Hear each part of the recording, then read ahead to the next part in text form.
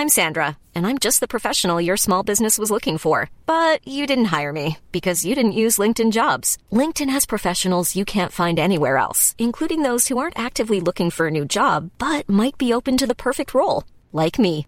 In a given month, over 70% of LinkedIn users don't visit other leading job sites. So if you're not looking on LinkedIn, you'll miss out on great candidates like Sandra. Start hiring professionals like a professional. Post your free job on linkedin.com/people today.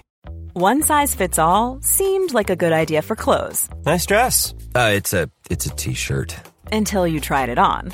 Same goes for your healthcare. That's why United Healthcare offers a variety of flexible, budget-friendly coverage for medical, vision, dental, and more. So whether you're between jobs, coming off a parent's plan, or even missed open enrollment, you can find the plan that fits you best. Find out more about United Healthcare coverage at uh1.com. That's uh1.com. You know, my interactions with people like you, but like so many people that I meet on a regular basis, tells me that there is a real need for a different way of looking at the world and looking at how our lives matter. And so much of that is about us deciding where we're going to give our time and our money rather than simply someone asking for it or forcing us to comply. So if you're in a position, if your listeners are in a position where they feel a sense of kind of anxiety or a sense that things are just not the way they should be in their life, in their business, in their community, then I think the Circle of Impact, the book, will be helpful in providing some clarity about why things are the way they are and how to take steps forward to address them on a personal level. How you day. Those are the sounds of Ed Breniger, and as you heard, his new book is called Circle of Impact, and this was a particularly interesting episode because we dove into 3 concepts that he believes are central to leadership today: idea, relationship, and structure. We talked about how to be a more solutions-oriented world, and I think many of you, or any of you rather, would find this valuable because, as he says, we are in a world of transition, and how do we get to a place where we are providing value? Hope you enjoy the episode. Hope you get the book. Until next time, enjoy the episode.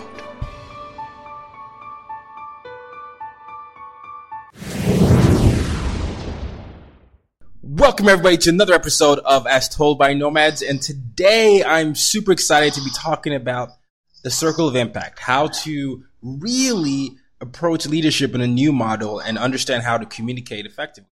You know, my guest today is Ed Breniger, and he believes that the world is currently in transition, and he wants people everywhere to understand how to face the new challenges and new opportunities in both the personal and professional life. We'll be learning a lot about him, as well as how to tackle these life's problems that come at us. He's got real life case studies and practical advice. I'm really excited because his book is also coming out this week, the week of this podcast launch. So make sure you get that book. But before we get into the book and him, let me just give you a warm welcome, sir. Welcome. Well, thank you very much for having me. It's very exciting, and I enjoy your podcast. Well, thank you. Thank you. And it's very exciting for you as well. You know, this is your first book. Your first book comes out. My first book. Yeah. That must be exciting to just be able to finally have everything you've worked on be released to the world. It really is. And it's just an example of the types of things that all of us can do. You know, we all don't have to go write a book, but we all can do something where we set our mind to it. It's a function of the desires that we have, and we take the initiative and we work it out. And we work it until it reaches its conclusion. And all of us can do that. You know, it's just about setting our minds to it and being consistent in our efforts to pull it off. So it's just, you know, and that's it. It's just a book. Yeah. But in another sense, it's my book. And my book really means something to me. And I hope it'll mean something to thousands of people who will read it. Well, I agree. I'm sure it will be because, you know, the topic of making an impact in leadership is something that's very hot right now, but it's also necessary. But let's get to know the man behind the book. You know, who is Ed Breniger? Who was Ed Breniger when he was a kid? And how did you get started in this field where you are drawing on over 30 years of experience? Wow. How many hours do we have on your podcast? We have all the time you want. This is I know. I'm joking with you. I grew up in Winston-Salem, North Carolina. Average family. I grew up in a really different time than what we have now. I grew up in the time of the segregated South, and I went to all-white schools all the way through my scholastic education, and that gave me a different perspective on things. And and one of the perspectives was that, and this really is not central to the book or to what I do now, but it's central to who I was as a child, was that my interactions with African Americans as I grew up, what little I had, were always uniformly positive and influential in my life, and which means that I had kind of a different life than a lot of white guys had growing up in the South, because of the people that I got to meet. And if I could take just that idea and kind of expand it, that's the way my whole life has been. I have just had the privilege of being thrown into different relationships, different social contexts, different organizational contexts, where I've met some really amazing people who have had a tremendous impact on me.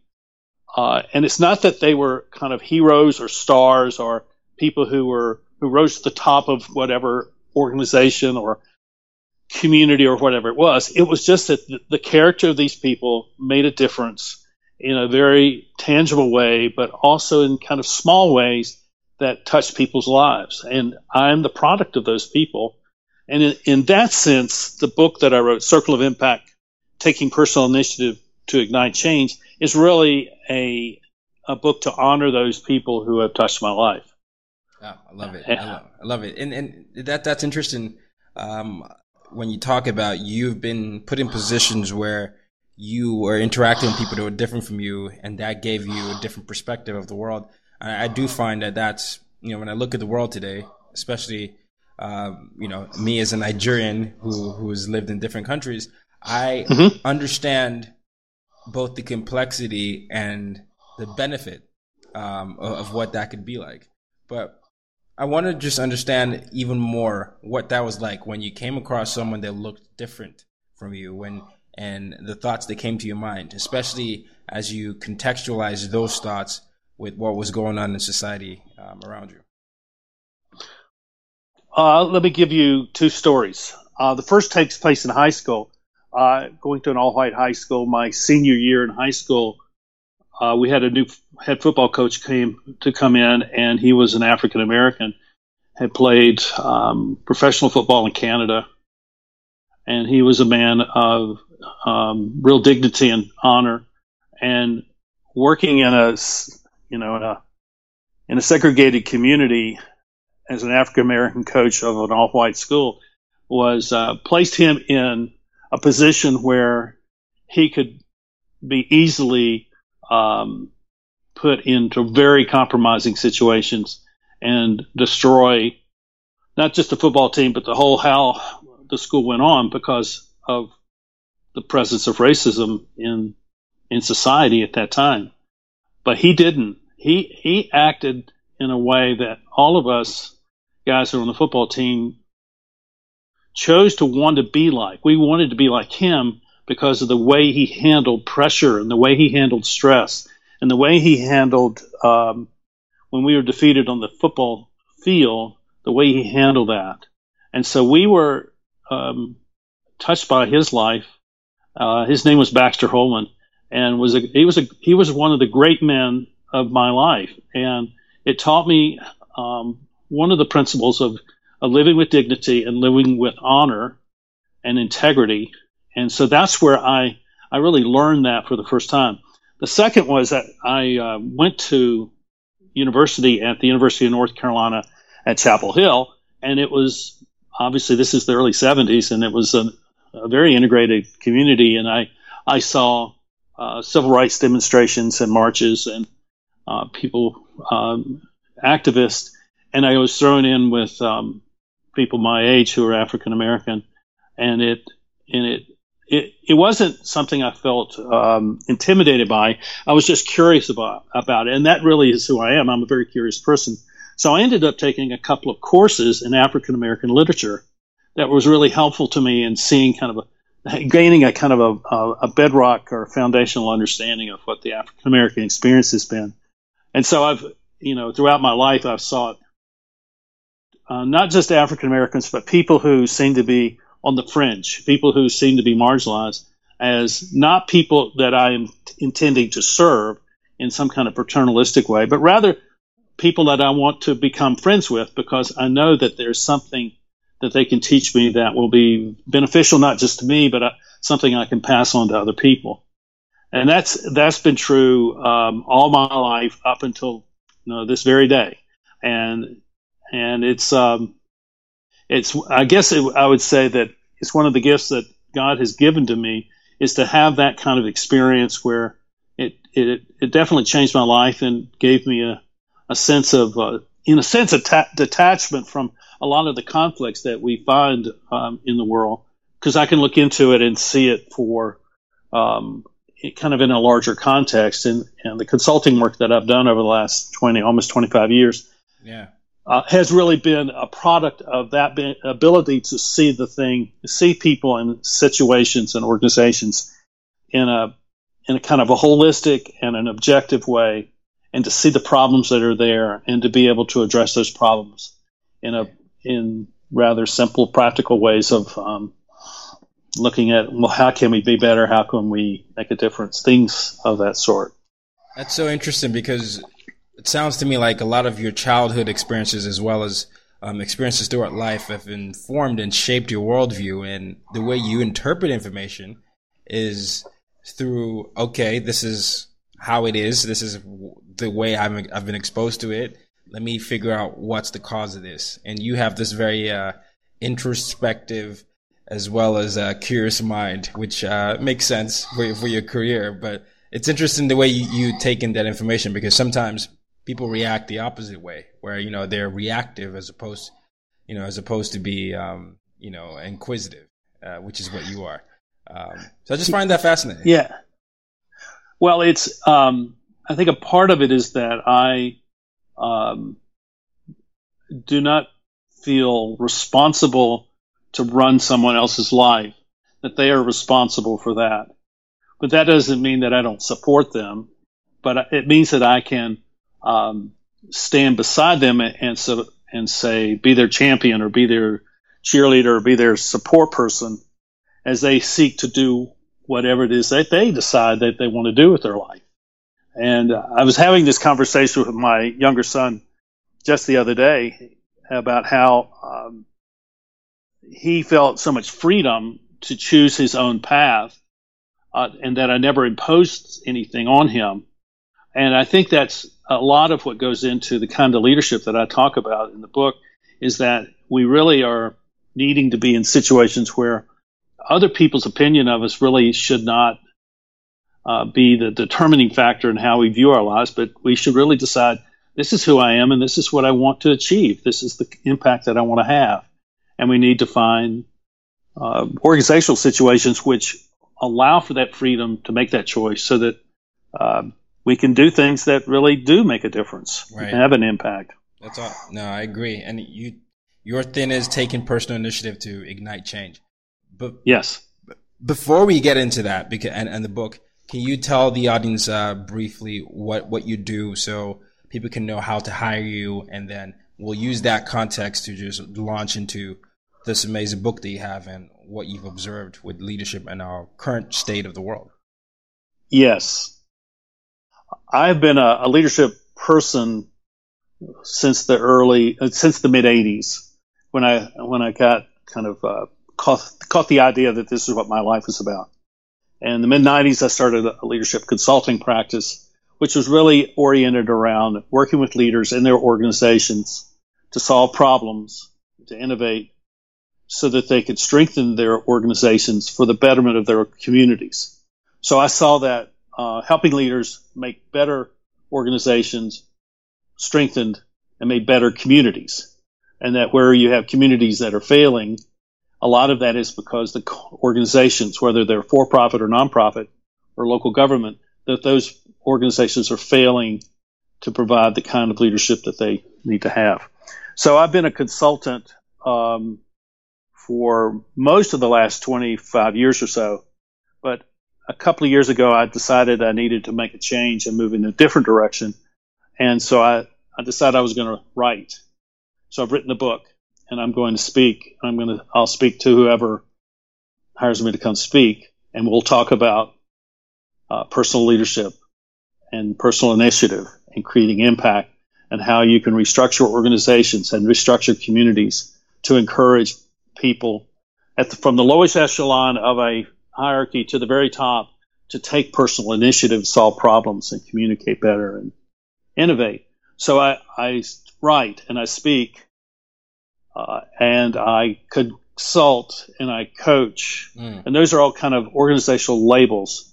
But what I really do is I engage people with the life situation or the work situation that they are in.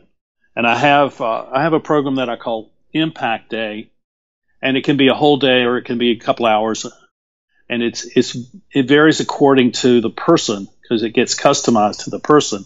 But it's a methodology for helping people who are in transition figure out why things are changing and where are they going, and how do we figure out a better way to move through this time of change that we're experiencing so that we can be focused on the impact we want to have. So I really do just focus on people, their situation, and how to make those situations work better for them. Yeah. So, but it depends on the person, and it depends on the organization, it depends on the community as to what I'm offering to them. So it's, in that sense, it's all kind of customizable service to people. And so it starts with a conversation, and we kind of figure out what is the problem that they're dealing with, or what's pressing in on them, what is the challenge, how do they see themselves in transition. And once we have some clarity about that, then we can move through a process to determine a plan for action which brings change to their situation.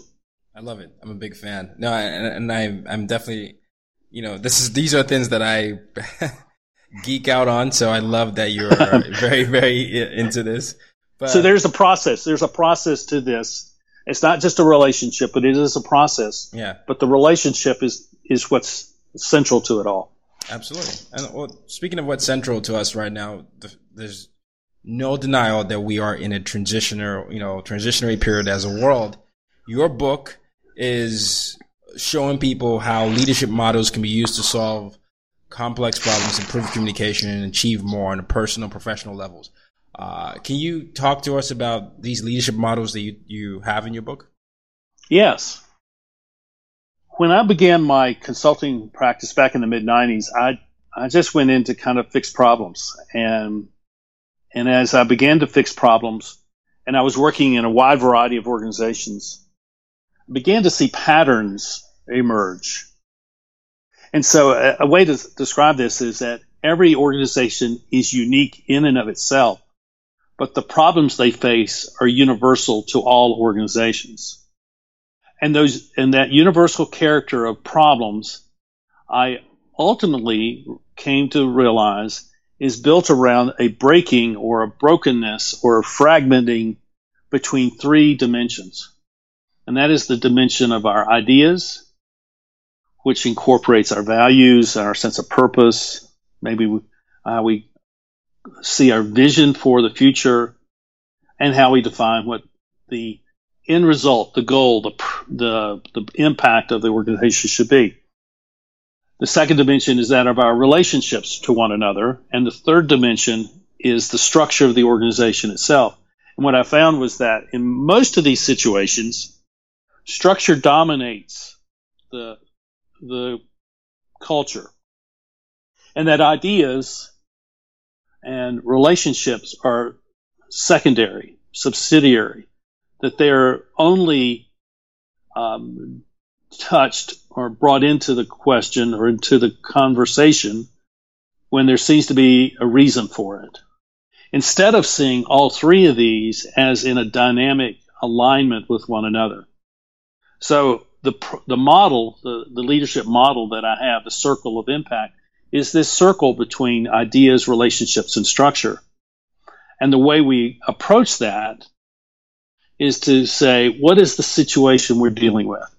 I'm sure all your listeners have some issue that they are struggling with or facing right now, which requires some kind of resolution, some kind of answer.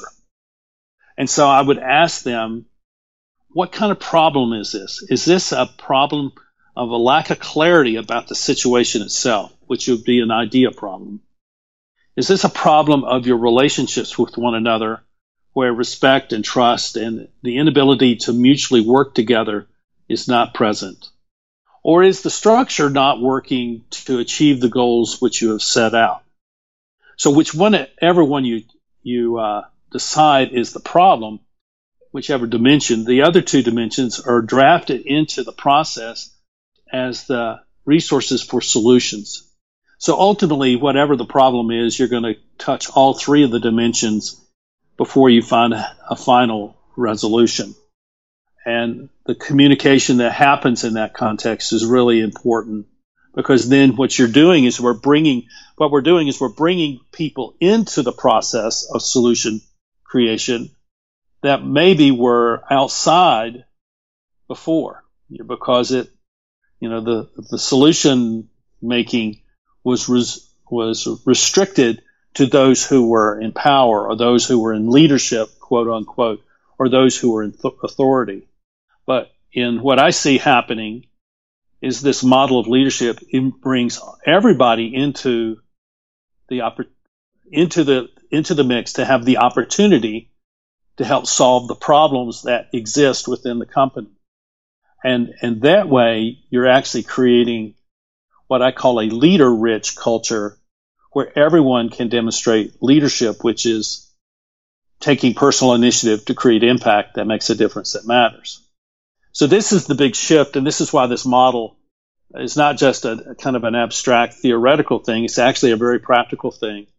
So if we were to ask the question, what should be the impact of my ideas upon the company, upon my community, or upon my family? What should be the impact of our values? Are they just words, or are they something which guides how we make decisions? How do those values then also impact our relationships to one another? Are we divided because we share different value sets, and these value sets are not compatible? Then we have a real structural problem, because what we have done is we've created a structure which has a brokenness at the core of its value system. So all of these things revolve around this circle of ideas, relationships, and structure, and that's the way we end up solving problems. But it also is how we equip people to be leaders in organizations. Because if we can equip them to use those three dimensions, then what we're doing is we're saying, we want you to be free to solve the problems that are immediately important to you as the staff person. And we want you to communicate with whomever you need to in order to solve this problem, because if you solve this problem, it means that the senior vice president is not going to have to solve this problem. And if you solve this problem, it may mean that you're seeing something that no one else sees, because you're most immediately connected to this office or this process, and maybe you're creating an innovation that no one else saw because they don't really deal with this every day. So it's equipping people in that kind of with that kind of leadership, which is really the model that the Circle of Impact brings to people and their organizations. Wow. Ideas, structure, and what was the last one? Relationships. And you say these three, they go hand in hand. I'm looking at leadership around us today, whether it's presidents, whether it's leaders. Who are the best examples that you can give that embody these three principles: ideas, relationship, and structure? Well, I know people who practice this because they have recognized, particularly senior executive leaders who practice this because they have come to recognize that they don't have all the answers. They recognize they don't even know what they don't know, and that the complexity of the way things work in our world today is such that they can't manage it all. So it's really kind of starts with people who have accepted a kind of humility about their role to say that I can't be all things to all people. And I have to bring some people into the process. And, I see people who, this idea that there is kind of circle of impact leaders, operates on a couple of different levels. I have one friend who, was working for me as an assistant, and I gave her the review copy of the book to read. This is almost a year ago. And after she read it, she said, I'm not supposed to be working with you. I know what I'm supposed to do now. And so she quit that very day, and she began to go work with women through her church. And now she and her husband are branching out into a whole new business that they're starting. And it all because they saw the whole picture of their life being portrayed through this book. There are other people that would never consider themselves as leaders, but who practice a kind of personal integrity of being really clear about their values, placing their relationships with others as something very significant for them to practice in a healthy way. And then they do things with these people to make a difference that matters. I think that if people are looking for a visual, let's say a visual of what a circle of impact leader is, they could go to Facebook and find Mike Rose Returning the Favor film series. I don't know if you've seen this. I began to watch this about a year ago, and he is finding people in local communities who have decided to do things that make a difference. In one case, there's a fellow who was helping the bunk beds for children in his community that didn't have a bed, had always slept on the floor. And so he started a whole organization that's doing nothing more than making bunk beds for kids in his community, impoverished kids in his community that don't have beds. And this idea has now spread to, when I saw the video, it spread to at least 9 cities at that point. That was a year ago. There's a group of women in North Carolina who have for, I think, 20 years been going around and replacing the roofs of elderly people on limited incomes because they can't, if their roof fails, then they lose their house and they lose their home. So they're going around and fixing homes. There's a young woman in South Carolina who would show up at this laundromat every Wednesday afternoon, and she would pay to wash the clothes of homeless people. And so Mike Rose Group went and basically arranged for a van to be outfitted as a mobile laundromat, and they gave that to her with some revenue to support her in her service to homeless people who need clean clothes. Wow. I mean, those are kinds of things that happen at the community level. I worked with a company about 10 years ago that had been through a kind of a Enron kind of scandal. And I came in, worked with them on. Life is full of what-ifs. Some awesome, like what if AI could fold your laundry? And some, well, less awesome, like what if you have unexpected medical costs? United Healthcare can help get you covered with Health Protector Guard fixed indemnity insurance plans. They supplement your primary plan to help you manage out-of-pocket costs. No deductibles, no enrollment periods, and especially no more what-ifs. Visit uh1.com to find the Health Protector Guard plan for you.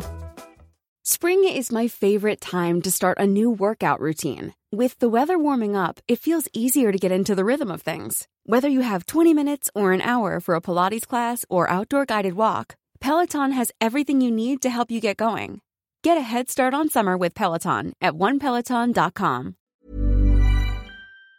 On a value statement, but the value statement was intended to become the basis for a supervisor training program to equip the lowest echelon of the company to solve problems. And within 2 years, the company had gone from being kind of an embarrassment in their community to being recognized by Forbes as one of the most trustworthy companies in the nation. So these principles are practiced by people who don't even know that they're practicing them, because this is just something natural to them. But they're also principles that can be practiced by intention, when we see that we can be better and we can do things differently.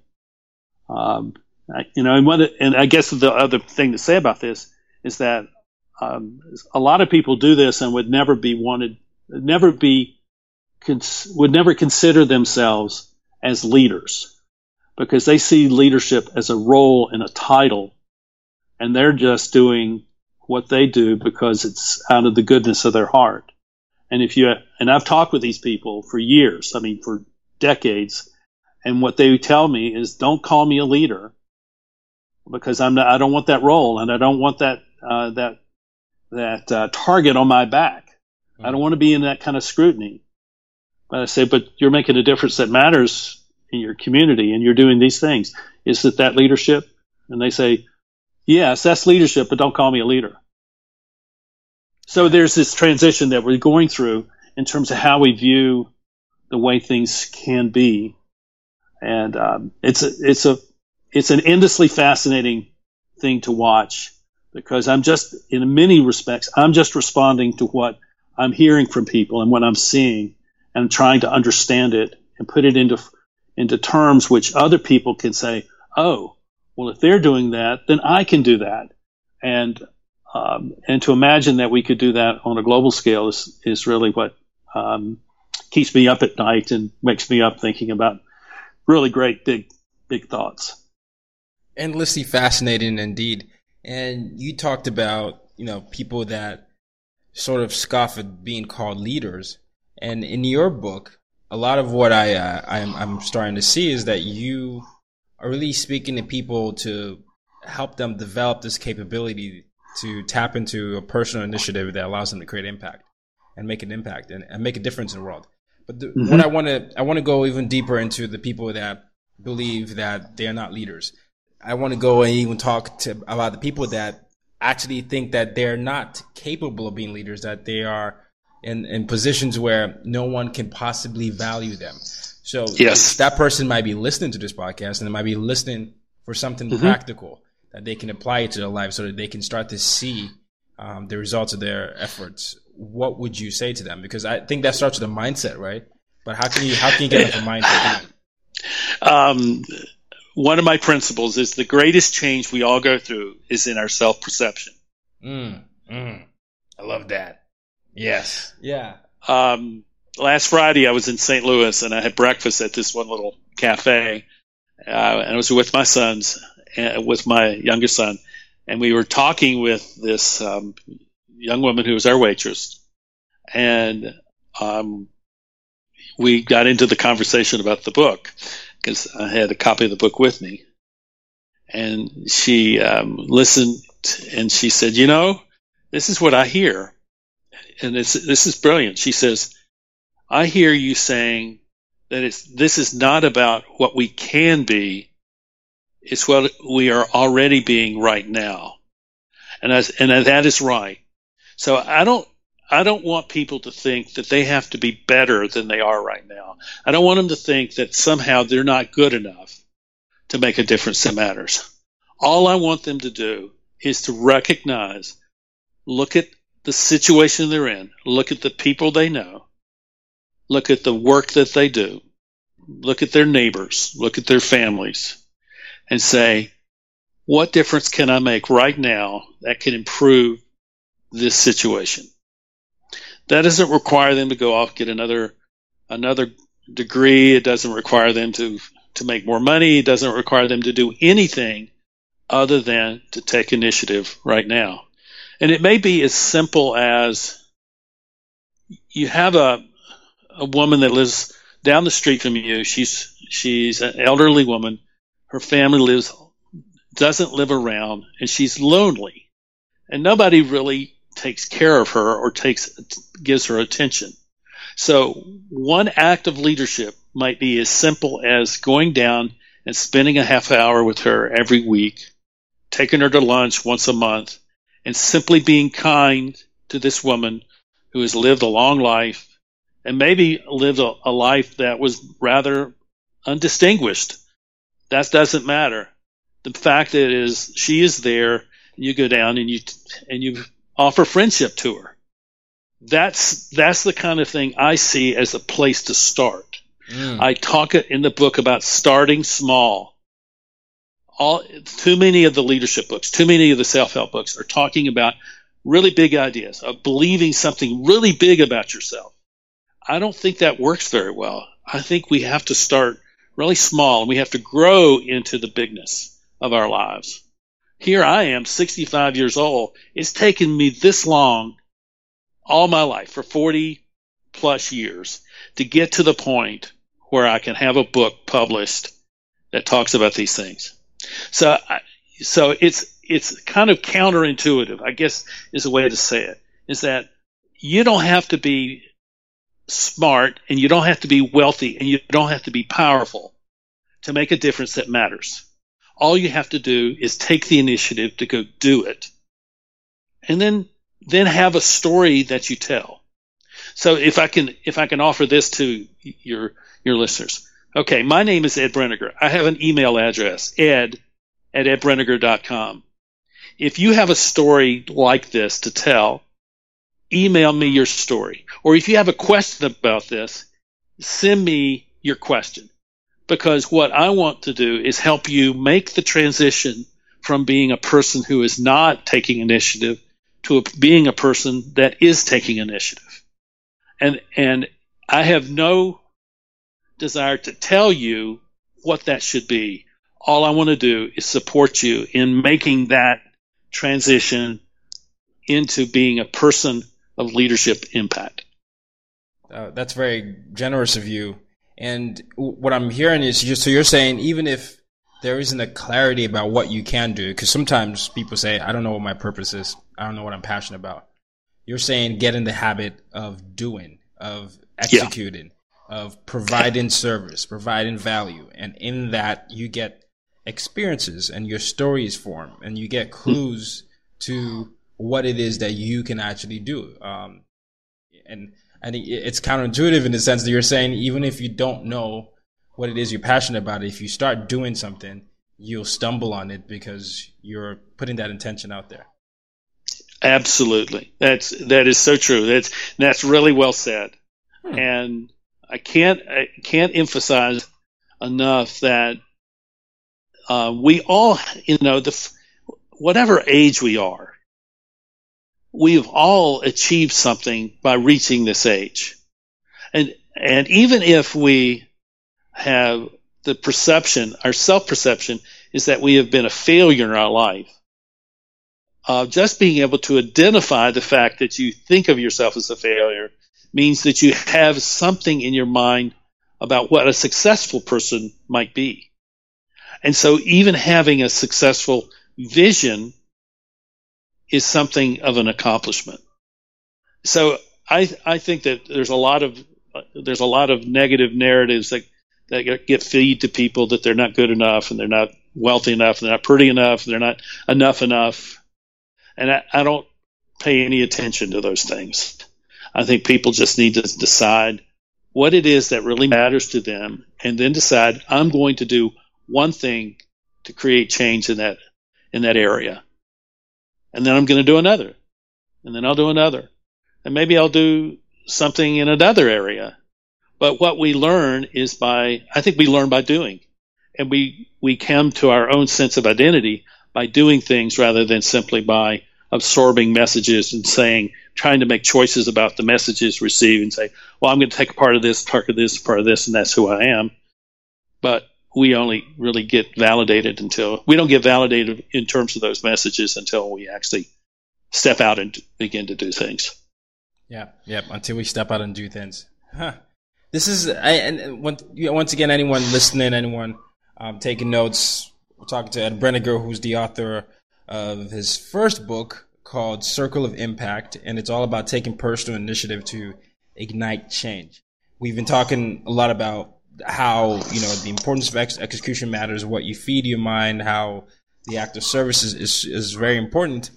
I'm curious, as someone like you who's well experienced in the world today, you've observed several transitionary periods. You saw a world without digital media. You've seen the world with digital media. You've seen the impacts of globalization as well.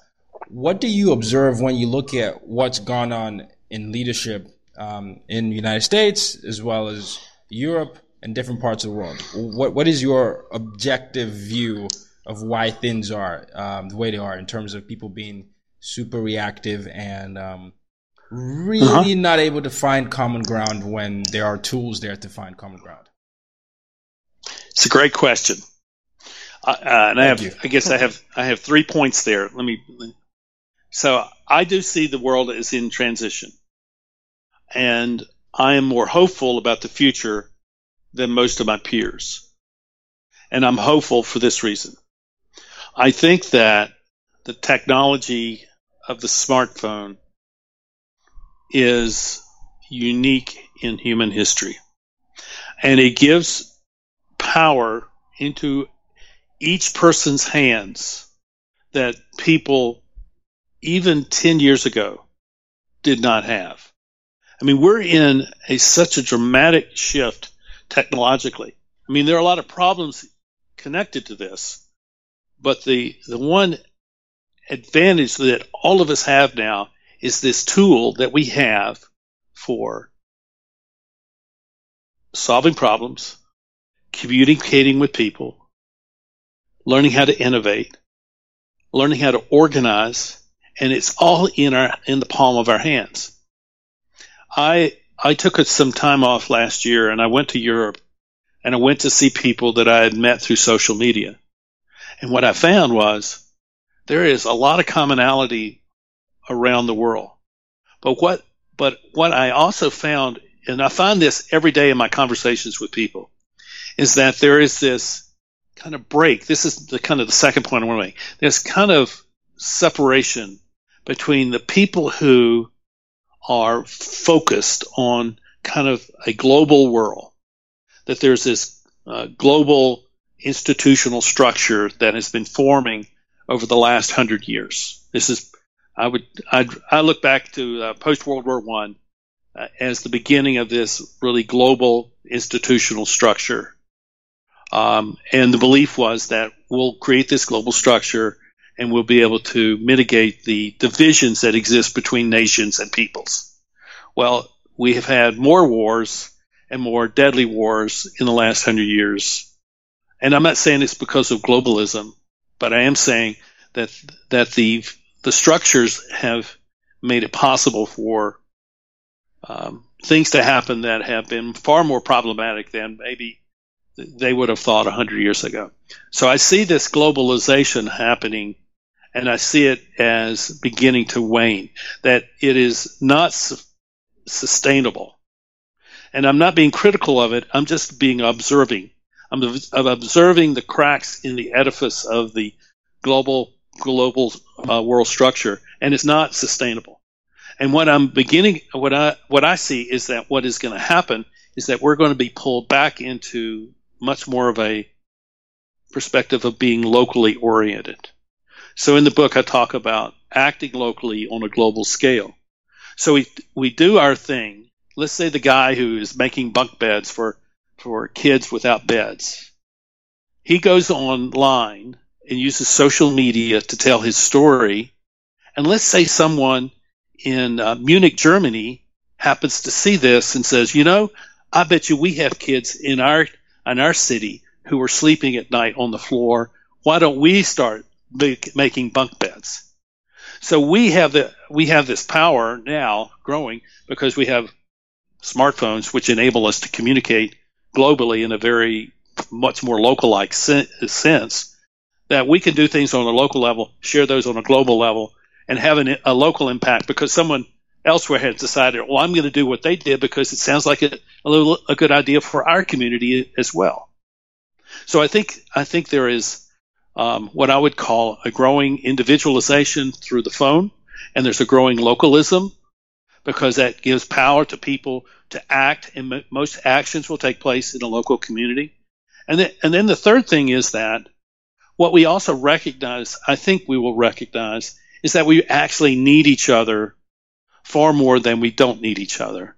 And so the kind of the divisiveness that we're experiencing is really kind of the inroad of one kind of power structure kind of finding itself under real threat. And that a new power structure, which is far more dispersed, is going to emerge over the next 10, 15, 20 years. And so the world's going to look very different in 10 years. I don't know everything, but this is what I see already transpiring. So we have technology which is enabling us to do things individually that we have never been able to do.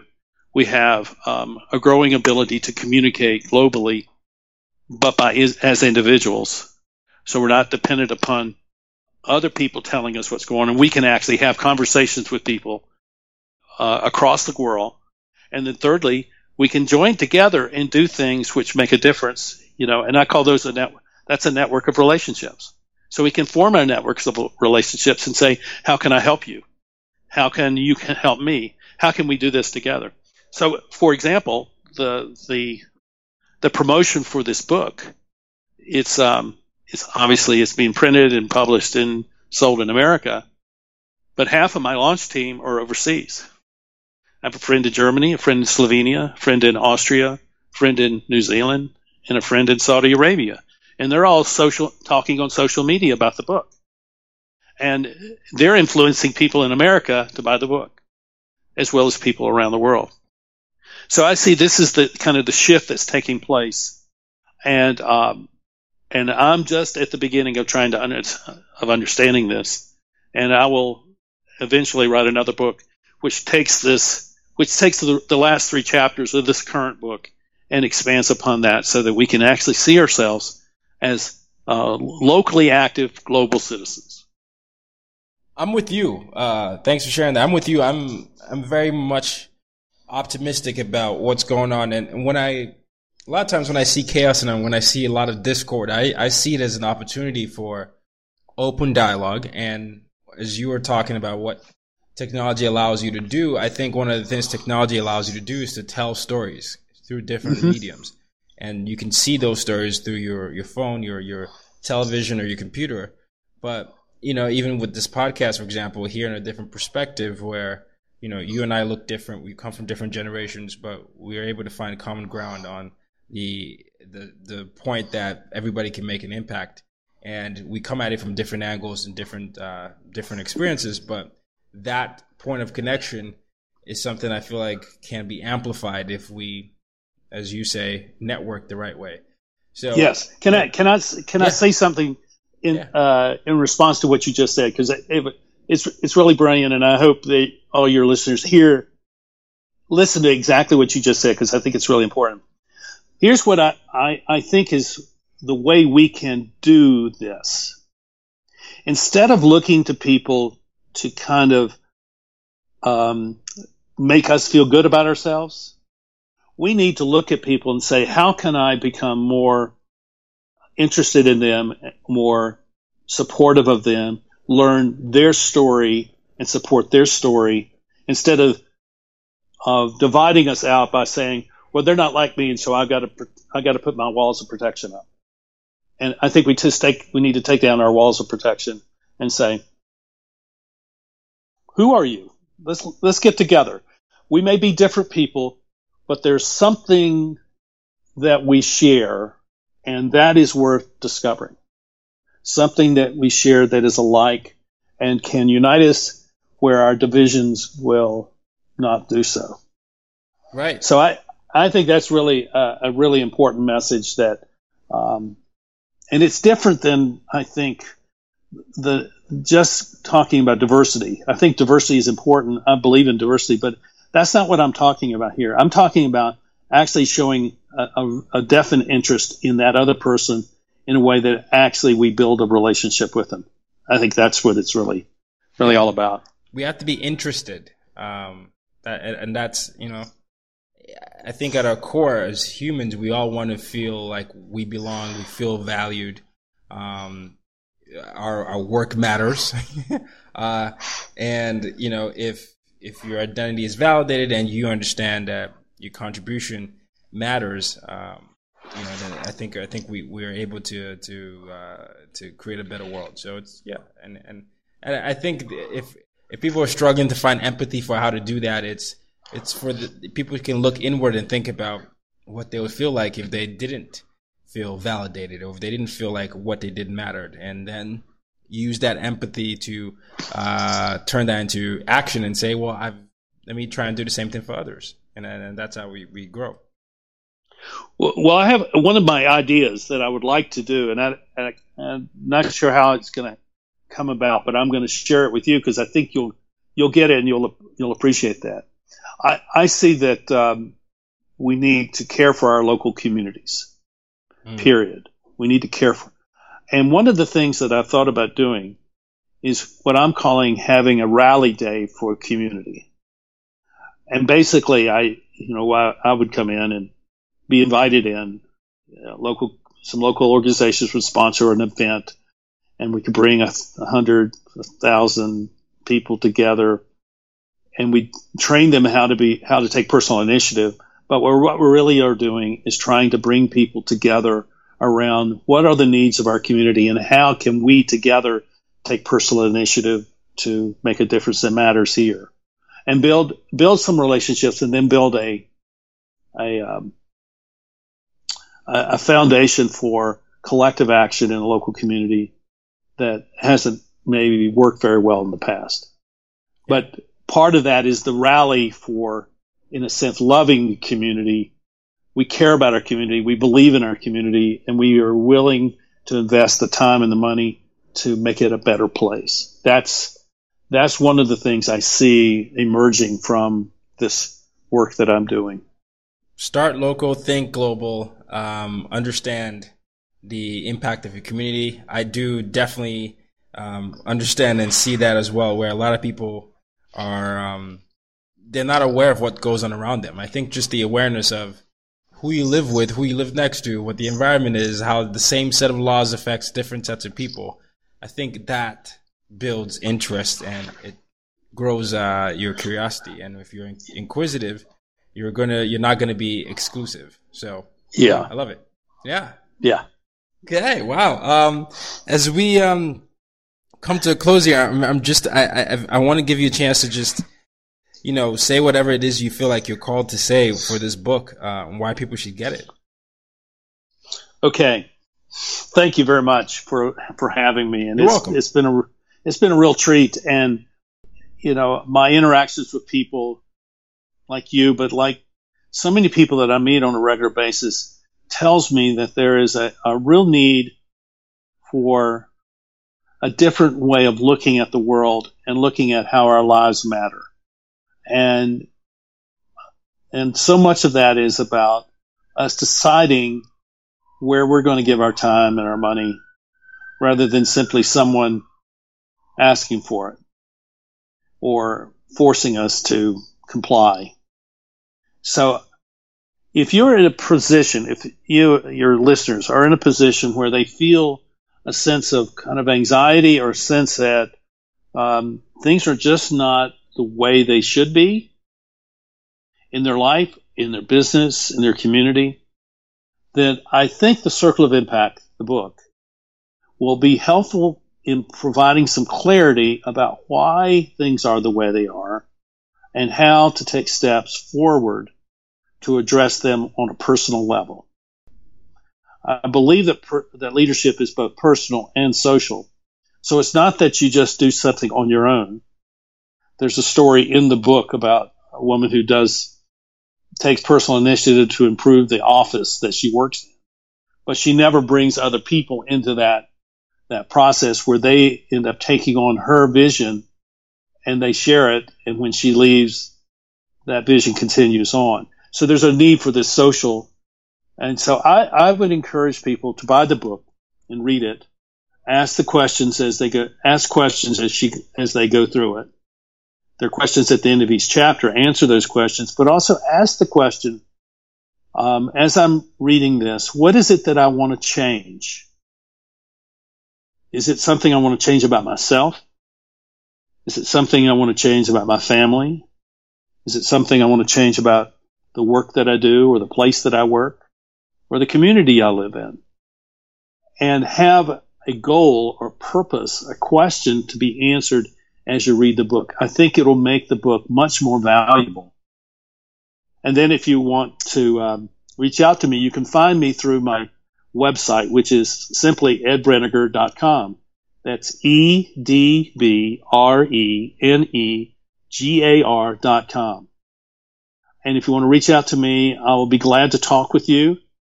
We can interact with email, or we can even talk on the phone. I see it as the beginning of a relationship, and it may mean that you come to work with me on the things that you want to work with, and I work with you. So that's how I see this unfolding. There will be more books written over the years, because I think I'm only at the beginning. And so read this one. Tell me what you think. What are the questions you have? Tell me how this is impacting you, and it will help me write the next book that I'm already in the process of doing the research on. That's amazing. So edbrenegar.com. The book is available.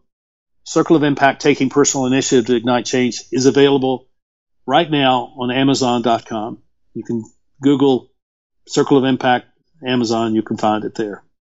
Wow. Yeah, I'll definitely put all that in the show notes. Last question, though, is my mission statement. Use your difference to make a difference. And I ask all my guests this question. So I'm going to ask you the same. How do you use your difference to make a difference, Ed?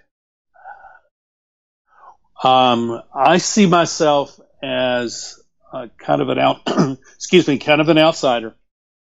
But my goal, the difference that I want to make, is that I want to move 1% of the world's population to take personal initiative to create impact in their local communities. That means my goal is to move 75 million people. So that's what makes me different, because I have not just an idea of selling books or being a speaker. I have a goal of creating a movement of people who are taking personal initiative to be leaders in their local communities. So that's the difference that I am. Love it. It's so important, and the world is a better place because you're in it, sir. So I want to thank you for coming on the show. This has been fun, and good luck. Thank you very much. Oh, pleasure's mine. Pleasure's mine. Good luck on the book. Mine too. Okay. Thank you very much. All right, ladies and gentlemen. Till next time, use your difference to make a difference. You've just been listening to the As Told by Nomads podcast. For more ways to reach out to Tayo and to use your difference to make a difference, head over to www.tayoroxen.com.